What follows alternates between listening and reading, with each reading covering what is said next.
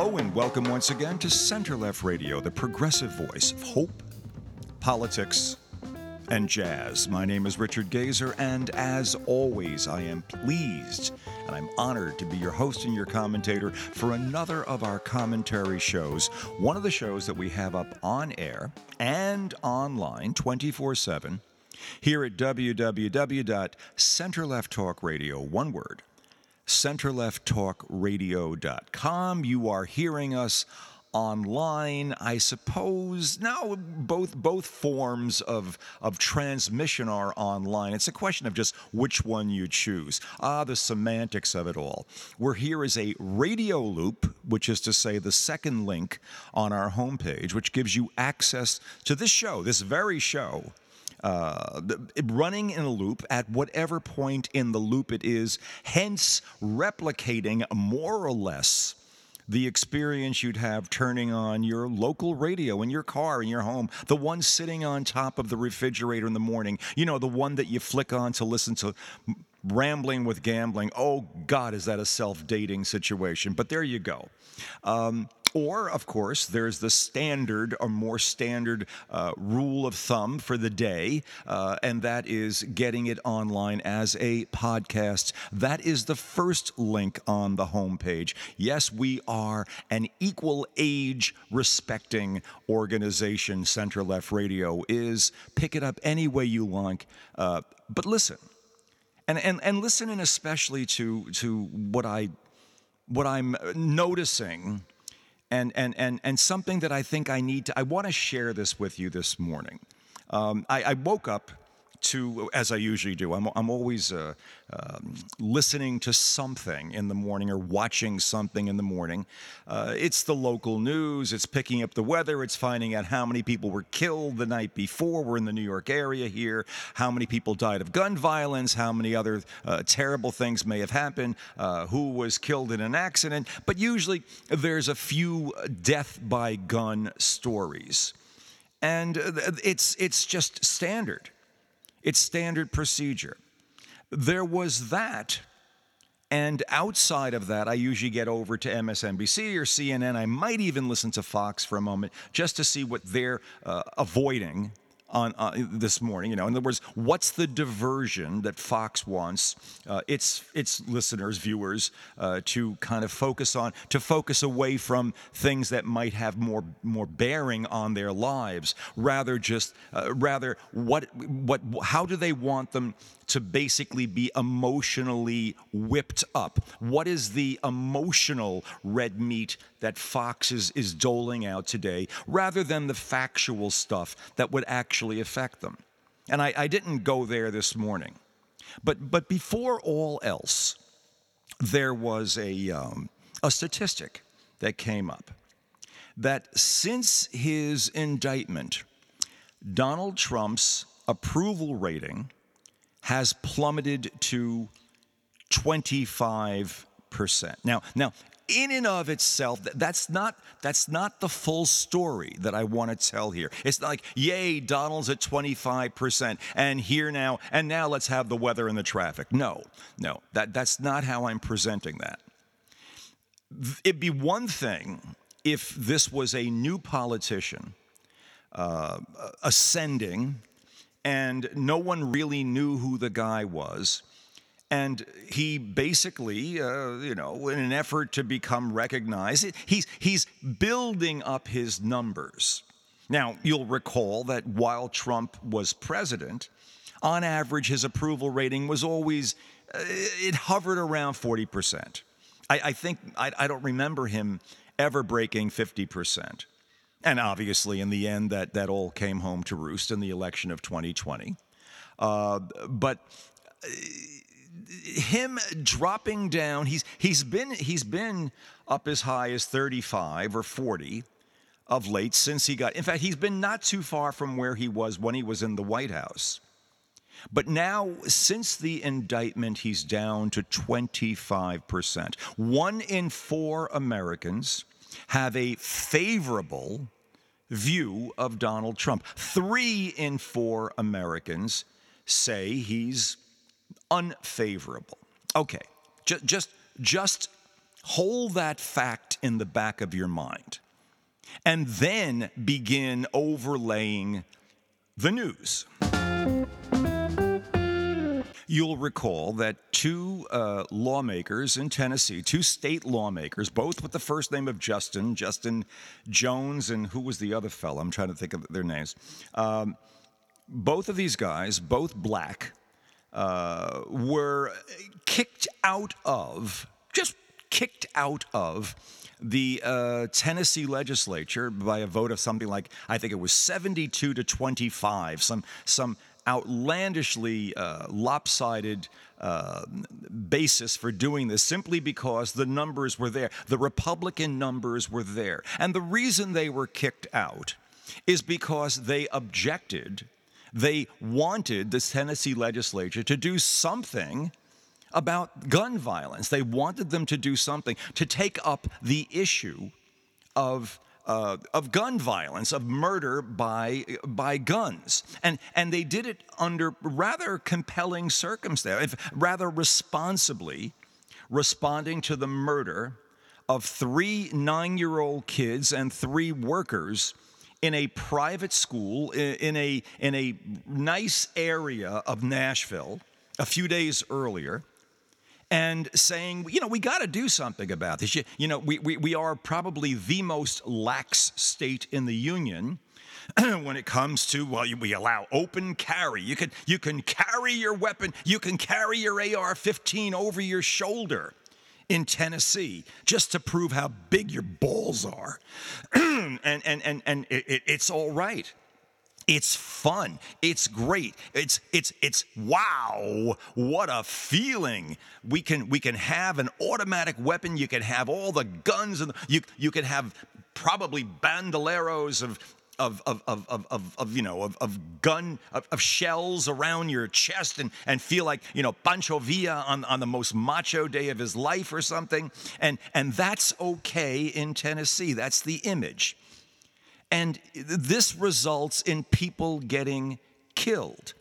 And it's stupid, and it's deadly, and it's dumb, and it obviously is childish, and it's infantile, and it plays into male insecurity, I guess, and female insecurity fantasies. And you could go down a list forever for why this is not a good idea to have a permissive gun situation. It's good for one thing only, and that is for the financial end for the gun industry. That's it. Or the NRA, which is basically pretty much a name at this point. But it has enough force among enough people. It's gotten itself in plenty of trouble of late anyway. There's no good reason to have guns. Okay, now the argument is, we have to have guns. Why do we have to have guns? Well, the Second Amendment says we must, not only we have a right, and we must have our guns. And then there was this thing called Heller. Heller was the decision, I believe that was written by was it Alito or Scalise? I forget who wrote the decision. One of those conservative judges on the Supreme Court, saying that basically there's no way in hell you can stop pretty much anyone from having a gun, certainly not at the federal level, but local states, of course, can kind of put in whatever rules they want. But there's no basic restriction from having guns. That came from a case in Washington, D.C., where basically they felt that Washington, D.C. had gone too far in telling people, if you have a handgun, you got to keep it in a lockbox. You can't take it around. You got to keep it at home. It's got to be... No, too much, said the court. People have got to have more leeway in playing with their guns and having them available. You never know when you want to pull it out and shoot somebody. You never know when you're going to have to get into a gun battle. You never know when somebody on that dusty street in the middle of El Paso basically is going to challenge you to a gun duel, and you've got to pull yours out of the holster. It's got to be there. That was the sort of the emotional, or even the illogical nature of the decision that was written in Heller. All written in somewhat legalese language that would make it sound reasonable to have guns at the ready.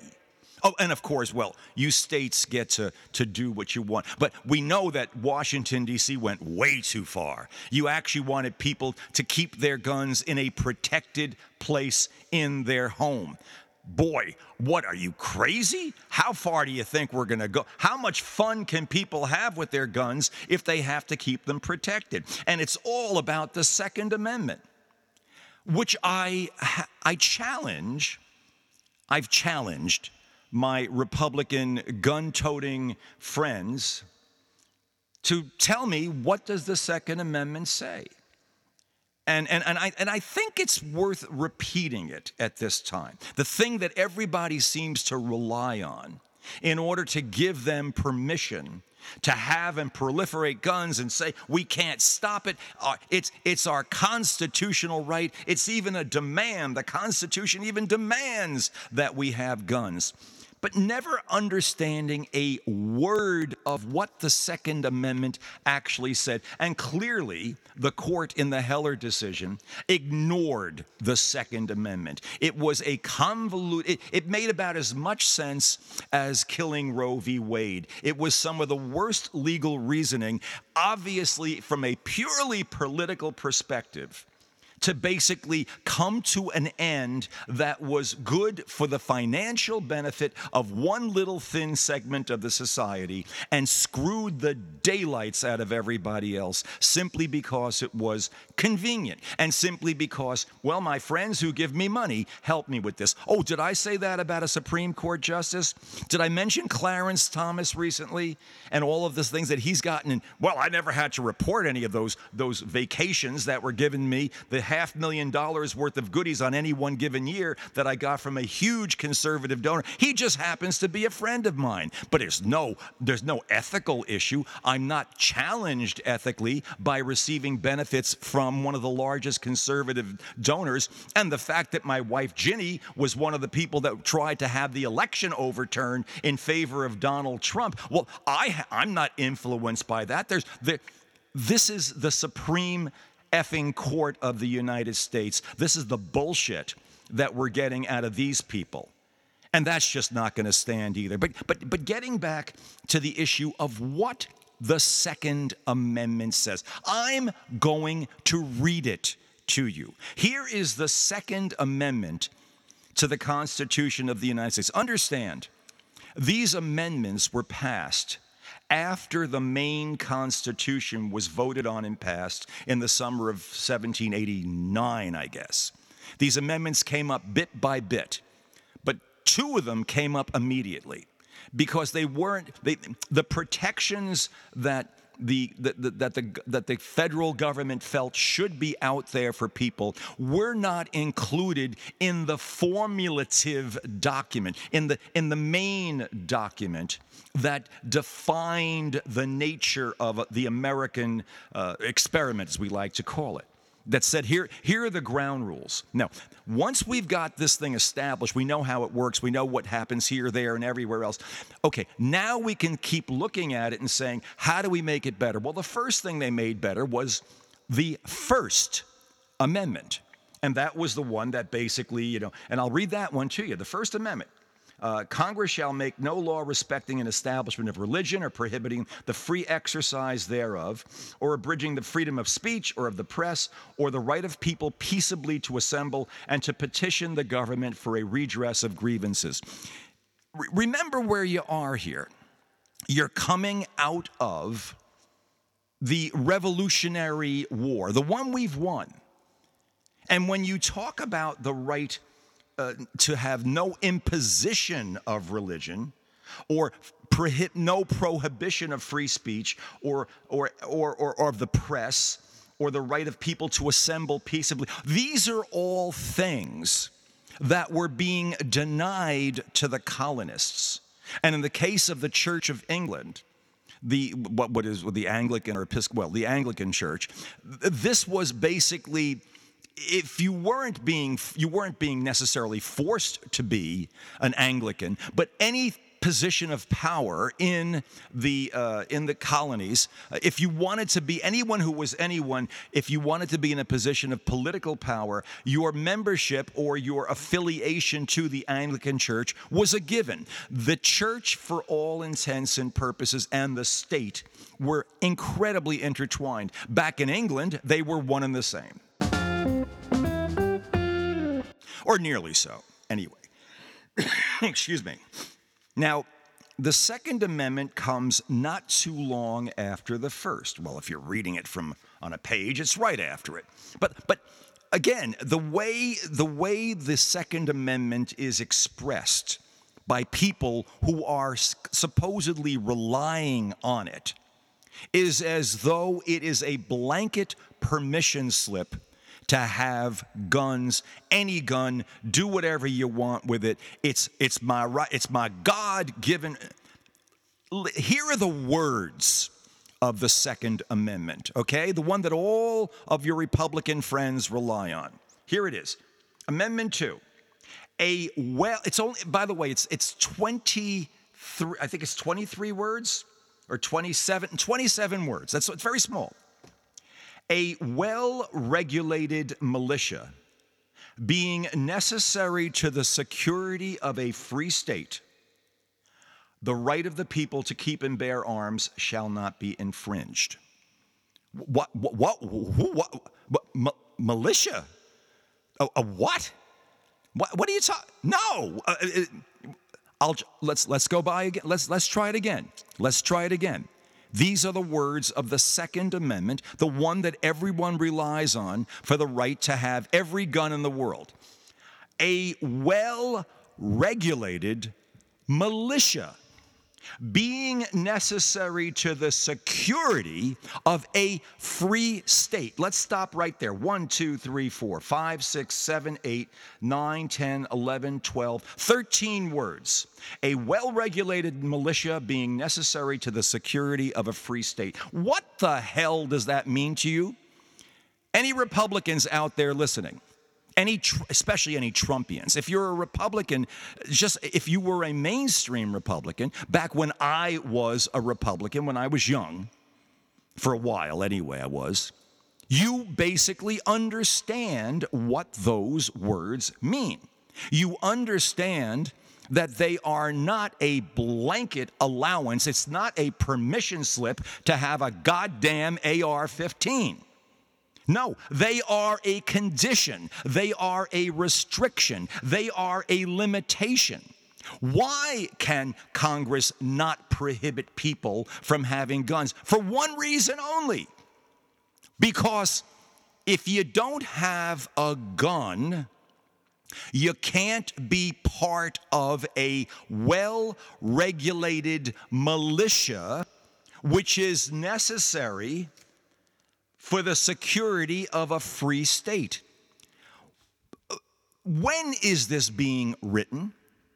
It's being written while the blood and the guts and the difficulty and the insanity and the arrogant hubris and the rush of achievement is still absolutely fresh in the minds of, and the death and the destruction that went with it. It's fresh in the minds of the people who are writing and approving this document. And they know that if you are going to protect your country, we're looking back, we're looking at what we were like. How did the British manage to put us in a position where we had to fight like hell and barely made it through, where we were a ragtag nothing? We had to bring people out of the fields and we had to get... Why did we have to go through the type of incredibly difficult process of getting people to even fight on behalf? Why did we have to, convince people first it would be a good idea to preserve this thing or to get rid of England and start a country? What we didn't have nationally was a well-regulated militia. We didn't have an army. When this was written, we still didn't have an army. We didn't have an official anything. But we realized what we were missing when we went into the revolution was a well-regulated militia. Some kind of a group that could be called on. A militia is a group that's there, it's in the ready, it's not perpetually living in military camps. It is not a professional military. It's a militia. It's a group of people who understand that when the government says, come together to protect the nation, you go. You are part of a group, and you are well regulated. You basically operate under laws and regulations of the government. That's why we need to have no prohibition of guns. And once again, we get back to the situation as it was at the time immediately after when this was at the time when this was written. Think about this.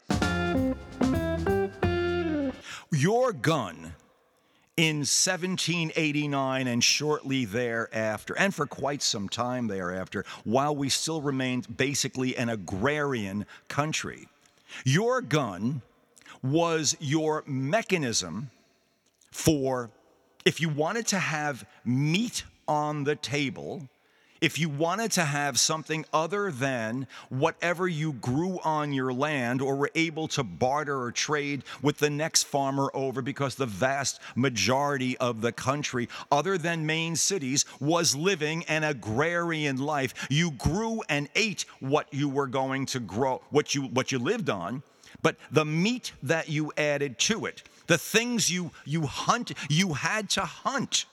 You had to hunt for rabbit. You had to hunt for squirrel. You may have hunted for, you may have gone for wild boar. You may have gone for a number of other things that were huntable and edible. You might have gone for deer, whatever you had. You had a long rifle, the big old ancient long, military rifles, and inaccurate as all hell.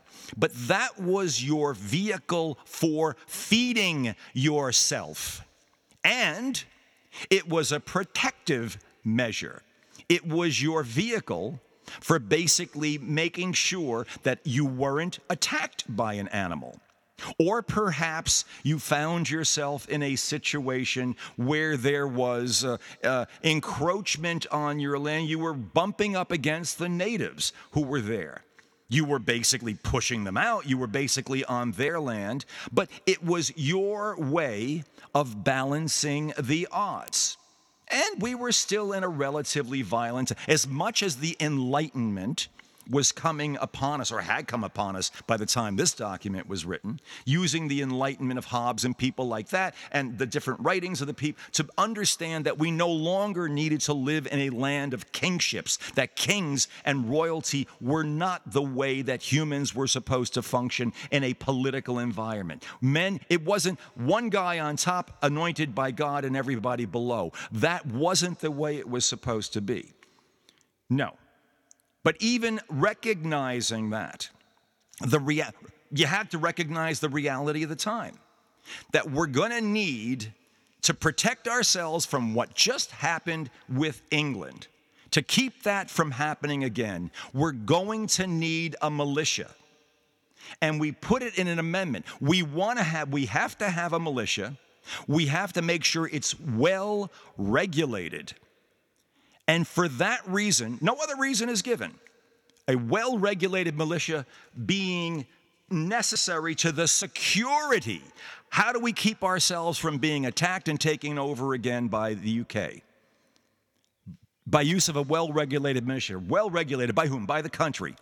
By the federal government. Not by anyone who can get their goddamn hands on a gun and start shooting things up and go for target practice and just have a little fun and kick up some dirt and have a great old time. No, it's for the purpose of a militia controlled by the government, for the purpose of protecting the free state that we live in.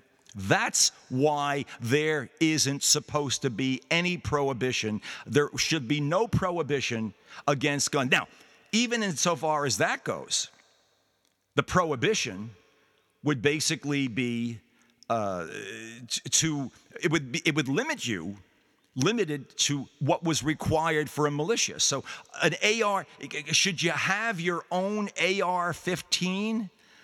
Well, no. If there was a weapon that was basically beyond the pale of what was required or usable by a militia, no. Should that weapon be permitted? No.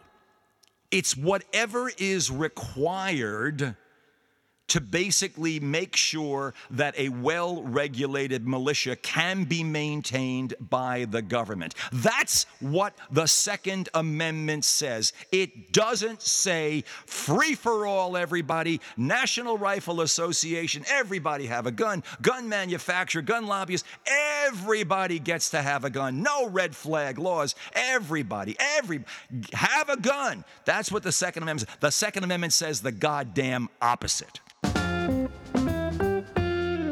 But if you want to pretend, if you want to believe the bullshit and the lies that have come out of the far right, if you want to believe the worst decision ever, one of the worst decisions, other than I would say that the Dobbs decision taking down Roe v. Wade was up there as well, but the Heller decision was abysmal. It ignored the entire first half of the Second Amendment. It ignored the history, the meaning, the reason why Congress was not supposed to put out any legislation prohibiting and using guns. It said, well, militia. Yeah, that's old-fashioned. Well, we'll just forget that it was there. What the Congress really intended when they wrote the Second Amendment was that once the militia was no longer needed, then that part of it, the ink disappeared. It was invisible. The ink became invisible.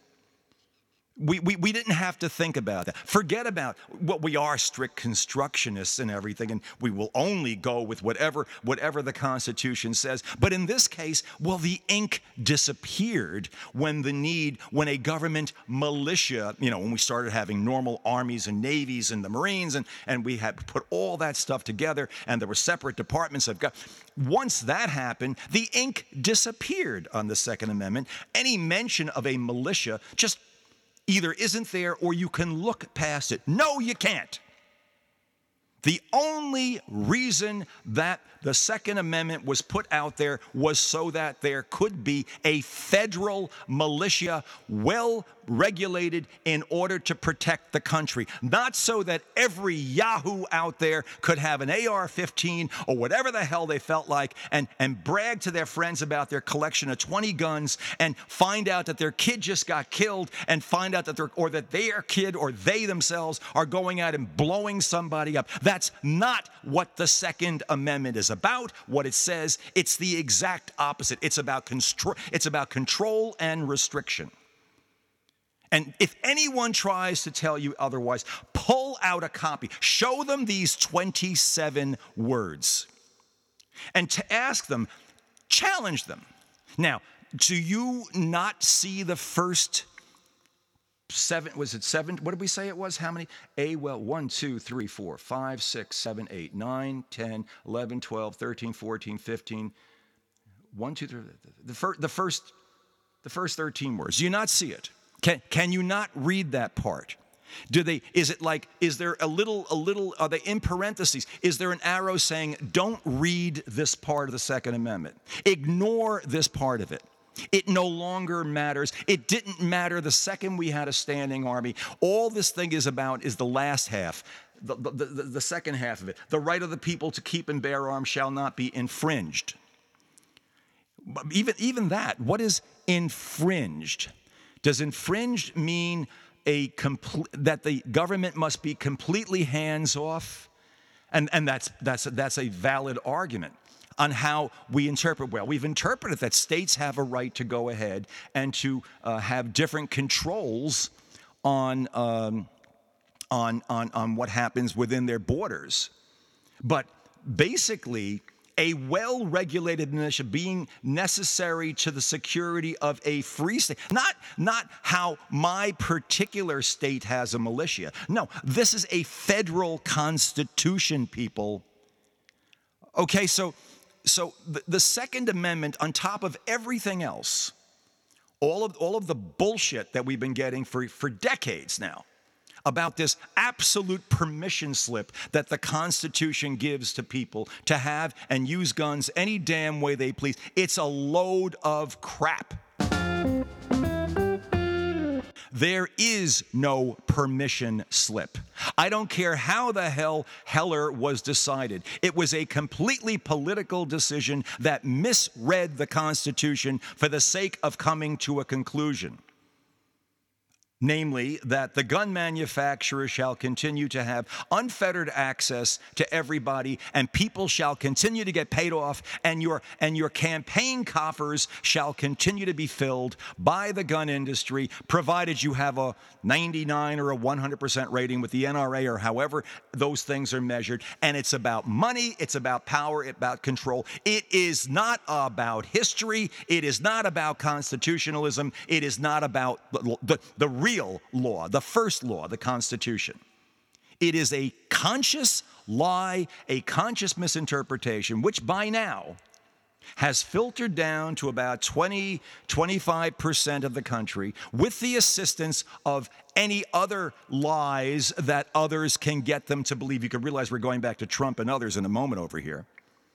But it's just another in the collection of lies, of fantasies, that makes up the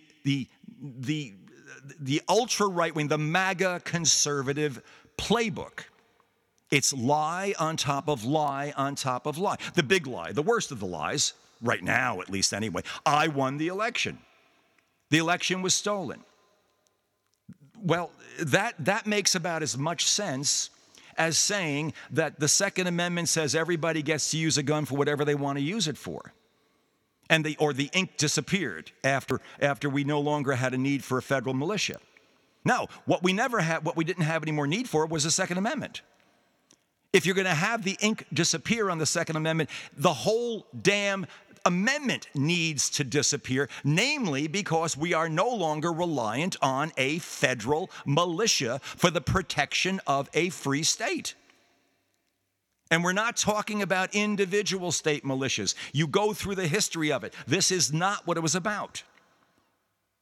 It was about being part of a controlled, regulated military environment. And even if it were down to the state level, who in any given state has to be part of a state militia in order to own a gun? Show me a state rule that talks about that.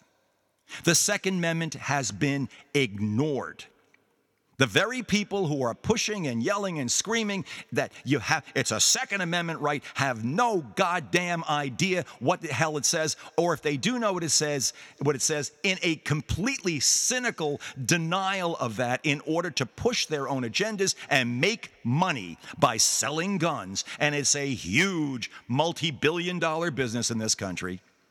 They basically lie, and there's enough people who are willing to go along with it because it's marketed as this macho thing. I've got a gun, and I can do, and you know what I could do to you? You know what? You don't like what I just said? Say it to my gun. Tell my gun see this thing here that I could legally carry, a sidearm? You see this over here? The thing I'm patting right now as I'm talking to you. You don't like what I said to you? You don't like that? Say it to this. It's a conversation starter or ender or weapon of mass destruction. Donald, of course, when Donald went to an NRA convention and literally hugged the flag, I'm surprised the flags didn't melt. I'm surprised they didn't go on fire as he hugged the flag. If any of you remember that particular image, this is the sickness, the illness of what's going on in this country, and we have to call it out for what it is. Okay, that's the baseline. Okay? The arguments about the Second Amendment is a complete crock of shit. The argument that says the Second Amendment gives us the right to have any gun any way we want is a total bullshit story. It's not real. It's completely fake. It is, if you'd like to believe it, fine.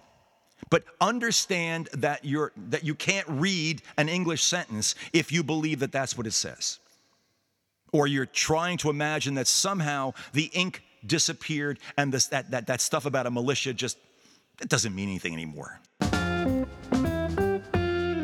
Now back to Tennessee. Let's see, which mass killing was this? This was the one from about 11 days ago, the 6 kids, the 3 kids, the 9-year-olds, and the 3 people, because we just had the one in Kentucky. Was that yesterday's mass killing? But another automatic weapons thing. The local police didn't want to say what kind of gun was used. That was very interesting in that one. We'll get to Kentucky in a minute here. So 3 different lawmakers who are being stopped in their efforts to basically demand that Tennessee, which has one of the most permissive sets of laws in the country, basically take up the issue of gun restrictive legislation concerning the use, the holding, and the use of guns. They are being shouted down or they are being shut off again and again by the wildly Republican lopsided state legislature. They are being told again and again, you have no say in this. And what's happened is that as these 3 people get up to speak, the 2 Justins and I forget what her name is, 60-year-old white female teacher, can't think of her name offhand. But the 2 Justins and her, as they speak, if the speaker, whoever is controlling the micro, doesn't like or feels that they're saying too much, that they really don't feel comfortable about hearing more about having gun restrictions and having reasonable laws and debating whether or not the laws in Tennessee are inappropriate, they simply get shut off. They get turned off. Their microphones get shut off. So finally, the Tennessee 3, these 3 people, basically come walking onto the chamber floor with a bullhorn, because the bullhorn you can't shut off unless someone wants to tackle you and take it away. And they begin discussing rather directly and loudly, not violently, not in any way, shape, or form, but begin discussing the need for legislation using a bullhorn because you can't use the microphones because they keep getting cut off. Well, we can't have, no, my God, we told you to stop talking about this. We can't do anything about it. This seems to be the position that the MAGA right has basically, I think it's being said openly. There's nothing we can do.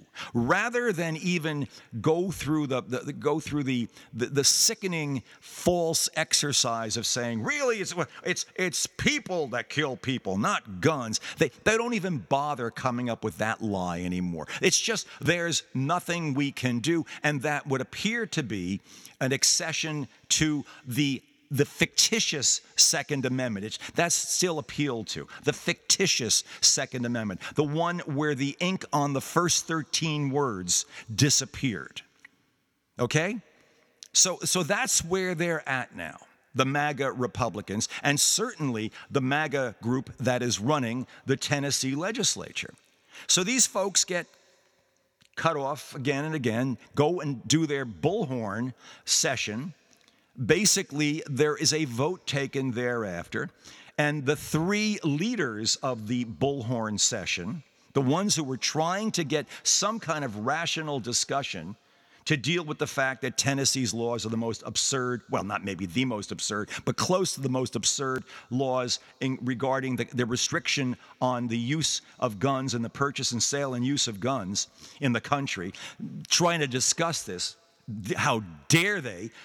A few days out from the massacre of 3 9-year-old kids and 3 adults by someone who walks in with an AR-15 type weapon and just blows them away. And the cops are right nearby. They get there as quick as they can. But, of course, the bullets can travel a little faster than cops and patrol cars.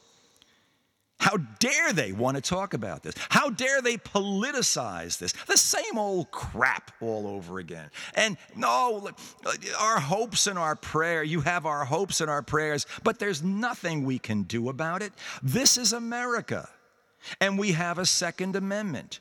And, well, look, we have laws on the books, which we passed. And basically, there's nothing we could do about it that we want to do about it because, because we're getting money from various gun-related organizations, and we value our power and our money far more than we value an innocent 9-year-old kid's life. That's the bottom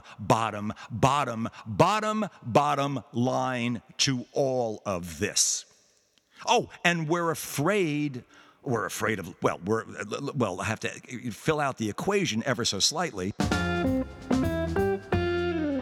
We're afraid the base would vote us out. Well, you see, if the base were told that here are the laws and all rational Republicans running for office now accept the fact that we have to have laws protecting 9-year-olds from being murdered, then they'd have no one else to vote for, would they?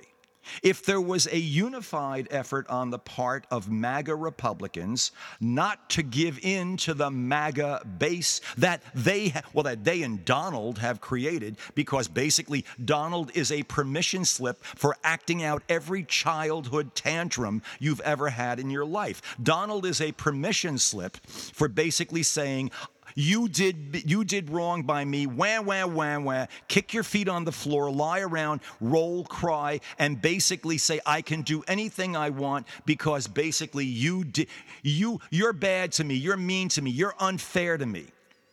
When all that's unfair is my lack of desire to play by the rules.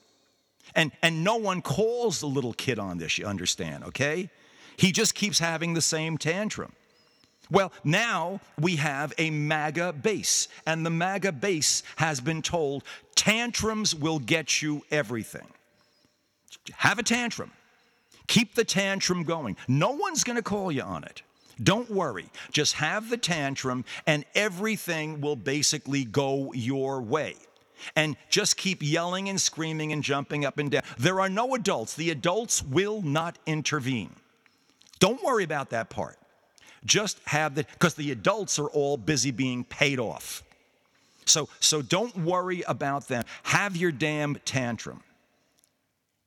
And the base is basically living in a Trump-fueled MAGA world in which a constant state of tantrum is the way you basically express your control. That you will never be called to check.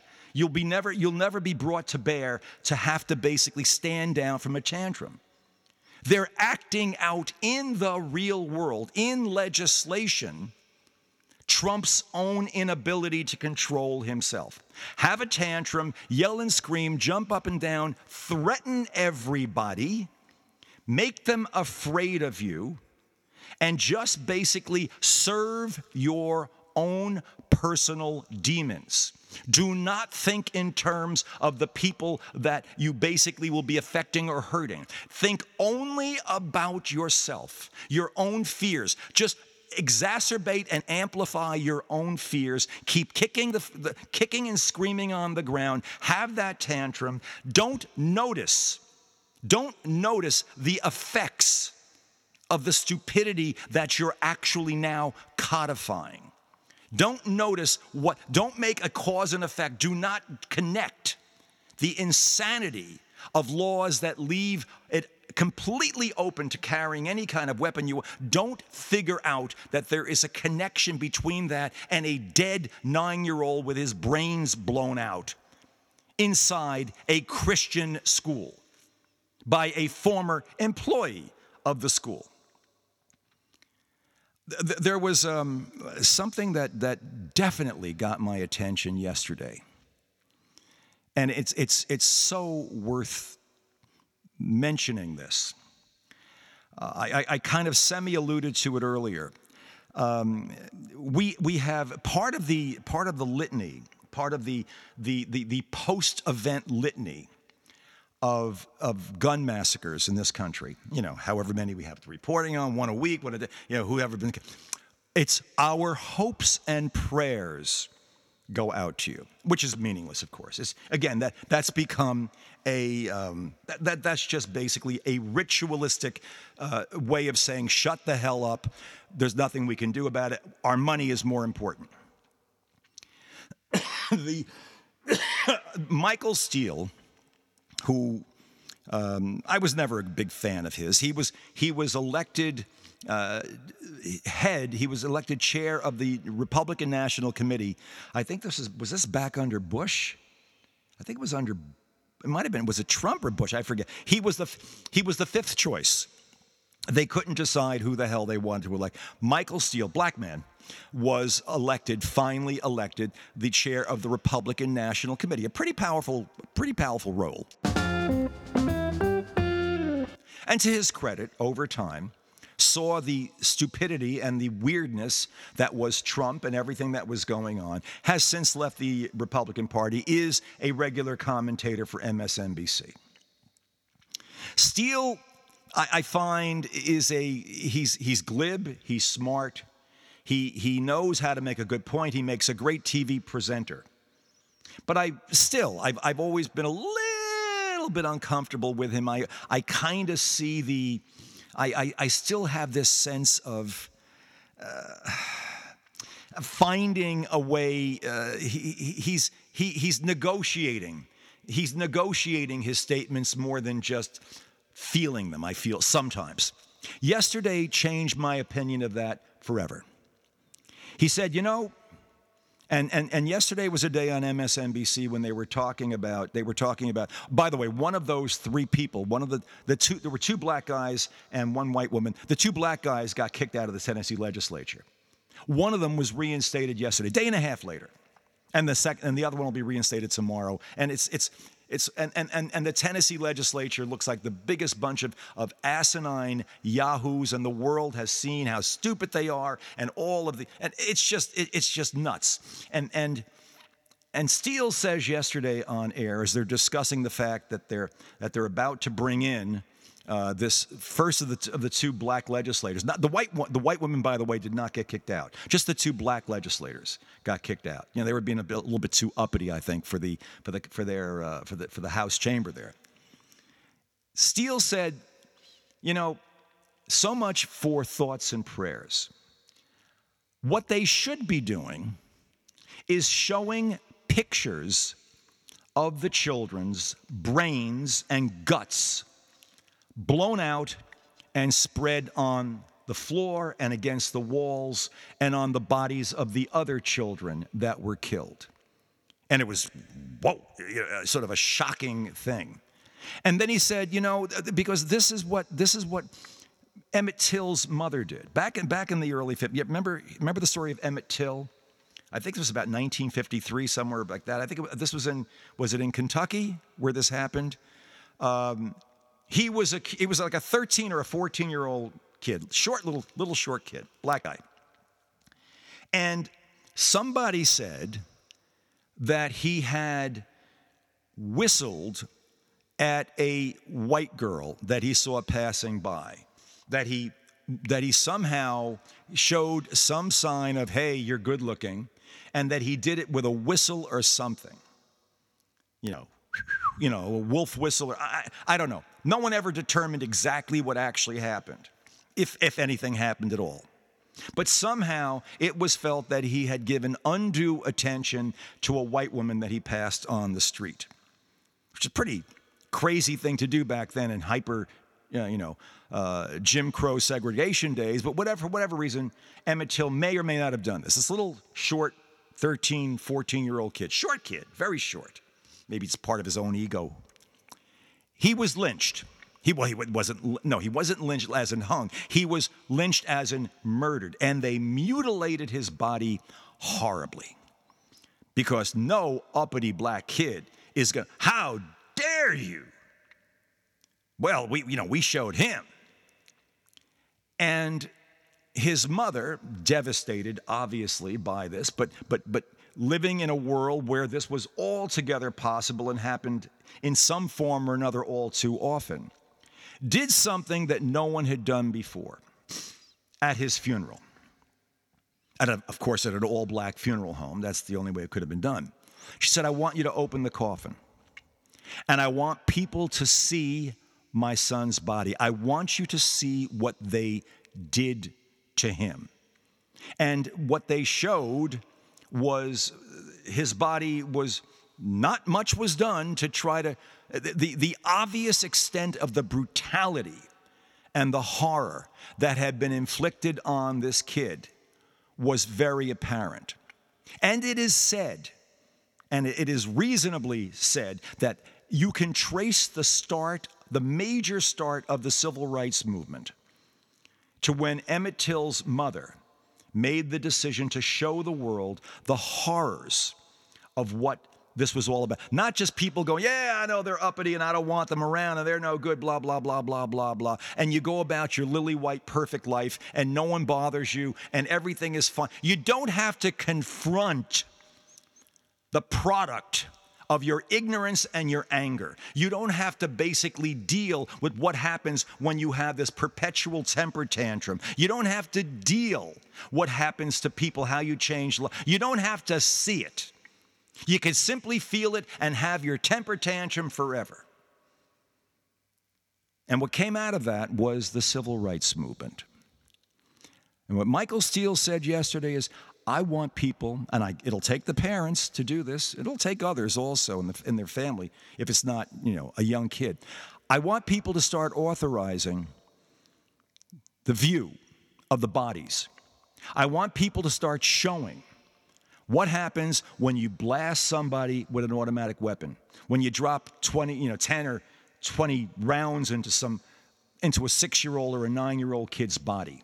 I want you to see what happens when you blow out somebody's brains with an automatic weapon. I want Americans to understand what these damn things are capable of doing, why they are implements of war. Right now they are implements of macho. For enough people, it is simply something that you hold on to. And by the way, when the Civil War comes, when the Great Rebellion comes, and we have to fight the government, that's going to come because the government. Well, what's the government going to do to you? Well, they're going to take our guns away. That's all we're worried about, because our guns are all that stand between us and the government. What is it that the government is doing that you are? Do you Social Security? Do you get any kind of Medicare, Medicaid? Are you getting Obamacare? Are you getting food stamps? Are you getting any? But they're out to take my guns away. It gets nuttier and stupider as you go. And Michael said, show them the results. Show them the bottom line of your ignorance and anger and macho. Show them where this leads. And maybe, just maybe, we might be on the verge of another revolution, another real, honest-to-God set of changes away. Now, this can be added to the women's movement. I had a thing in my head that I was going to do a whole thing on mifepristone. The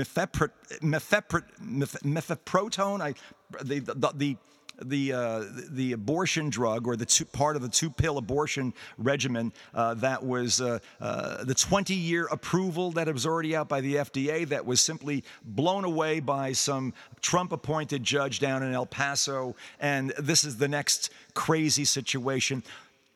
I was going to go there, but I figured guns and killing would be a great place to go. Show us the results of what these things can do. Take away the cleanliness of it.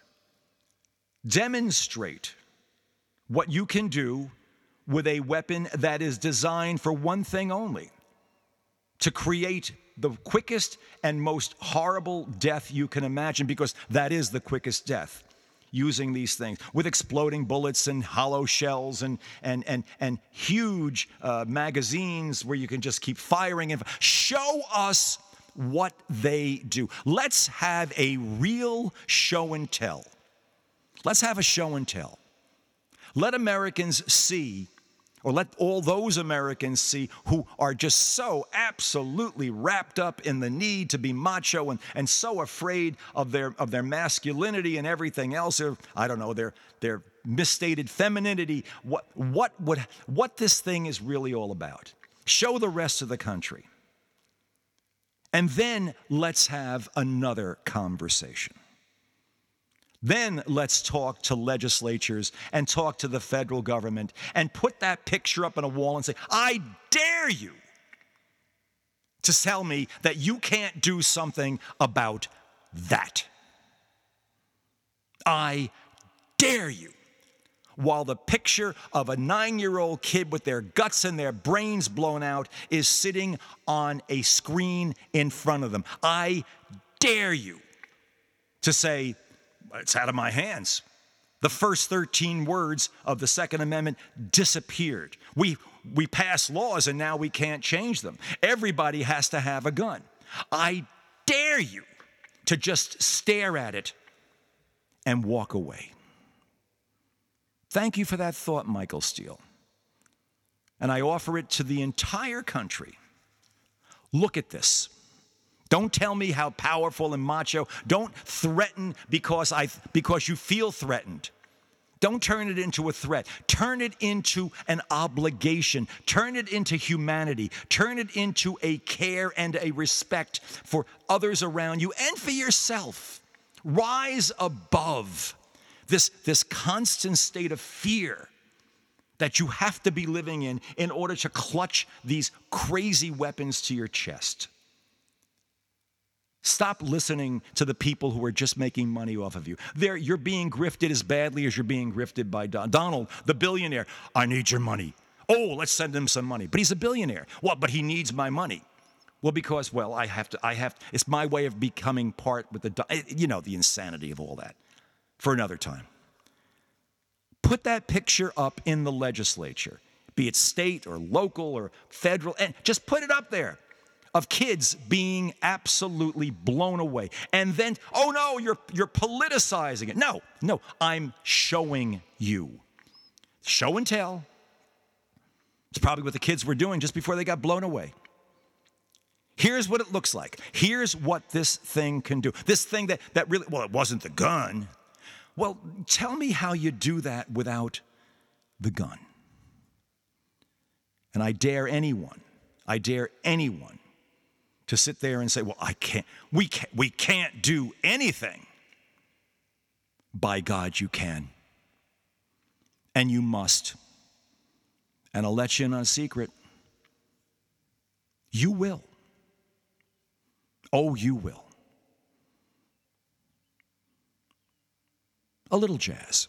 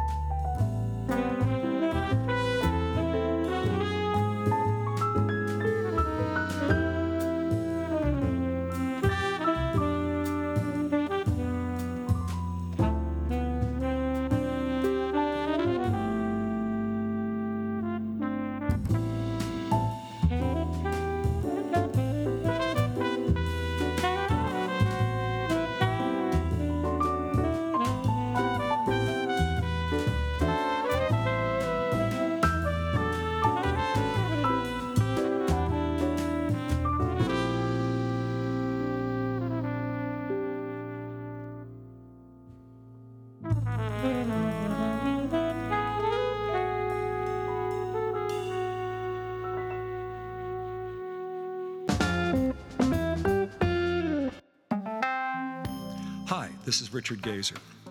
You know, it takes lots of time and effort and all kinds of resources to produce the kind of quality program we produce here at Center Left Radio.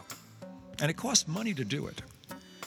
Now, if we screamed a little louder or thought a little less about what we were saying, we could probably get a few advertisers to pay us to sell their products to a more tribally predictable audience. But that's not who we are, or who you are. You come to Center Left Radio for non-commercial, thoughtful commentary. You're looking for an honest, progressive approach to solving America's problems, not exacerbating them. And we're committed to providing all of that. We're one of the few stations offering full-time, non-commercial progressive programming, and we're the only station, the only one, doing it with a combination of hope, politics, and that most eloquent of all original American art forms, jazz. Think of it this way. We support your needs. Now we're asking you to support ours. Take a moment and go to our website, www.centerlefttalkradio, one word, centerlefttalkradio.com, and go to the donate page. And when you get there, give whatever you can. On a one-time or maybe a recurring basis, $5, $10, $1,000, whatever you can contribute to make Center Left Radio's unique progressive voice stronger and even more significant as the full extent of the wrongdoing of Donald Trump and his associates becomes all the more evident. And as we seek to hold the House Democrats accountable for the promises they made to the American people during the last election. Yeah, you know what's at stake. And I know, we all know, we can count on you. On behalf of all of us at Center Left Radio, thank you. You've been listening to Center Left Radio, the progressive voice of hope, politics, and jazz. My name is Richard Gazer, and thank you once again for being part of today's show. Enough of the thoughts and prayers, enough of the BS that there's nothing we can do about it. We're just stuck with the Second Amendment. What we say about the Second Amendment, for the most part, is a lie. It does not give full license to have anything you want and shoot it off any way you want. There has to be responsibility. You want to change things in this country? Put up pictures in state legislatures of the dead bodies of 6- and 9-year-olds, and let's see people dare and say, we can't do anything.